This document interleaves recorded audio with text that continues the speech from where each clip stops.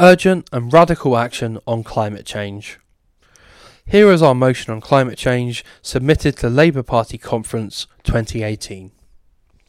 We note with grave concern the new UN Intergovernmental Panel on Climate Change report, arguing we have little over a decade to reduce emissions to a level which can prevent runaway global warming.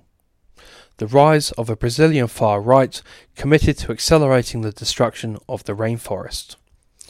The imprisonment of 3 non-violent anti-fracking activists in Lancashire.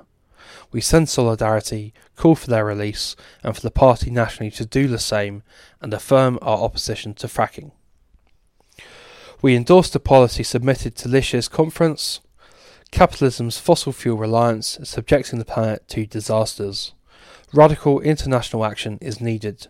We must take a lead by implementing democratic public ownership and planning for a just transition.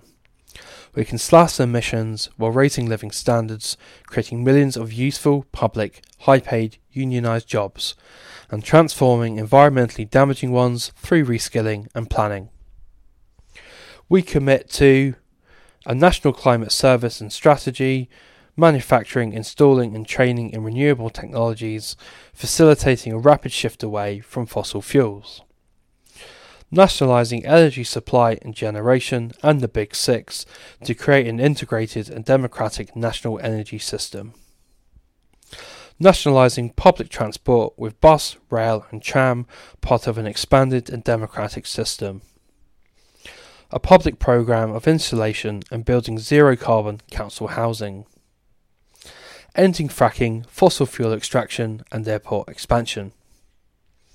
The party will encourage CLPs to collaborate with climate change and environmental campaigners, work with unions to build links and campaigns with workers in relevant industries, produce model motions to help.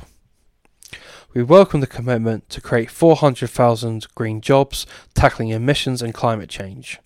To meet the scale of the challenge, those jobs must be the start of a larger programme. It is also essential that they are public sector jobs and publicly owned and democratically run structures on the lines set out above. We will mobilise for the 1st of December Together for Climate Justice demonstration.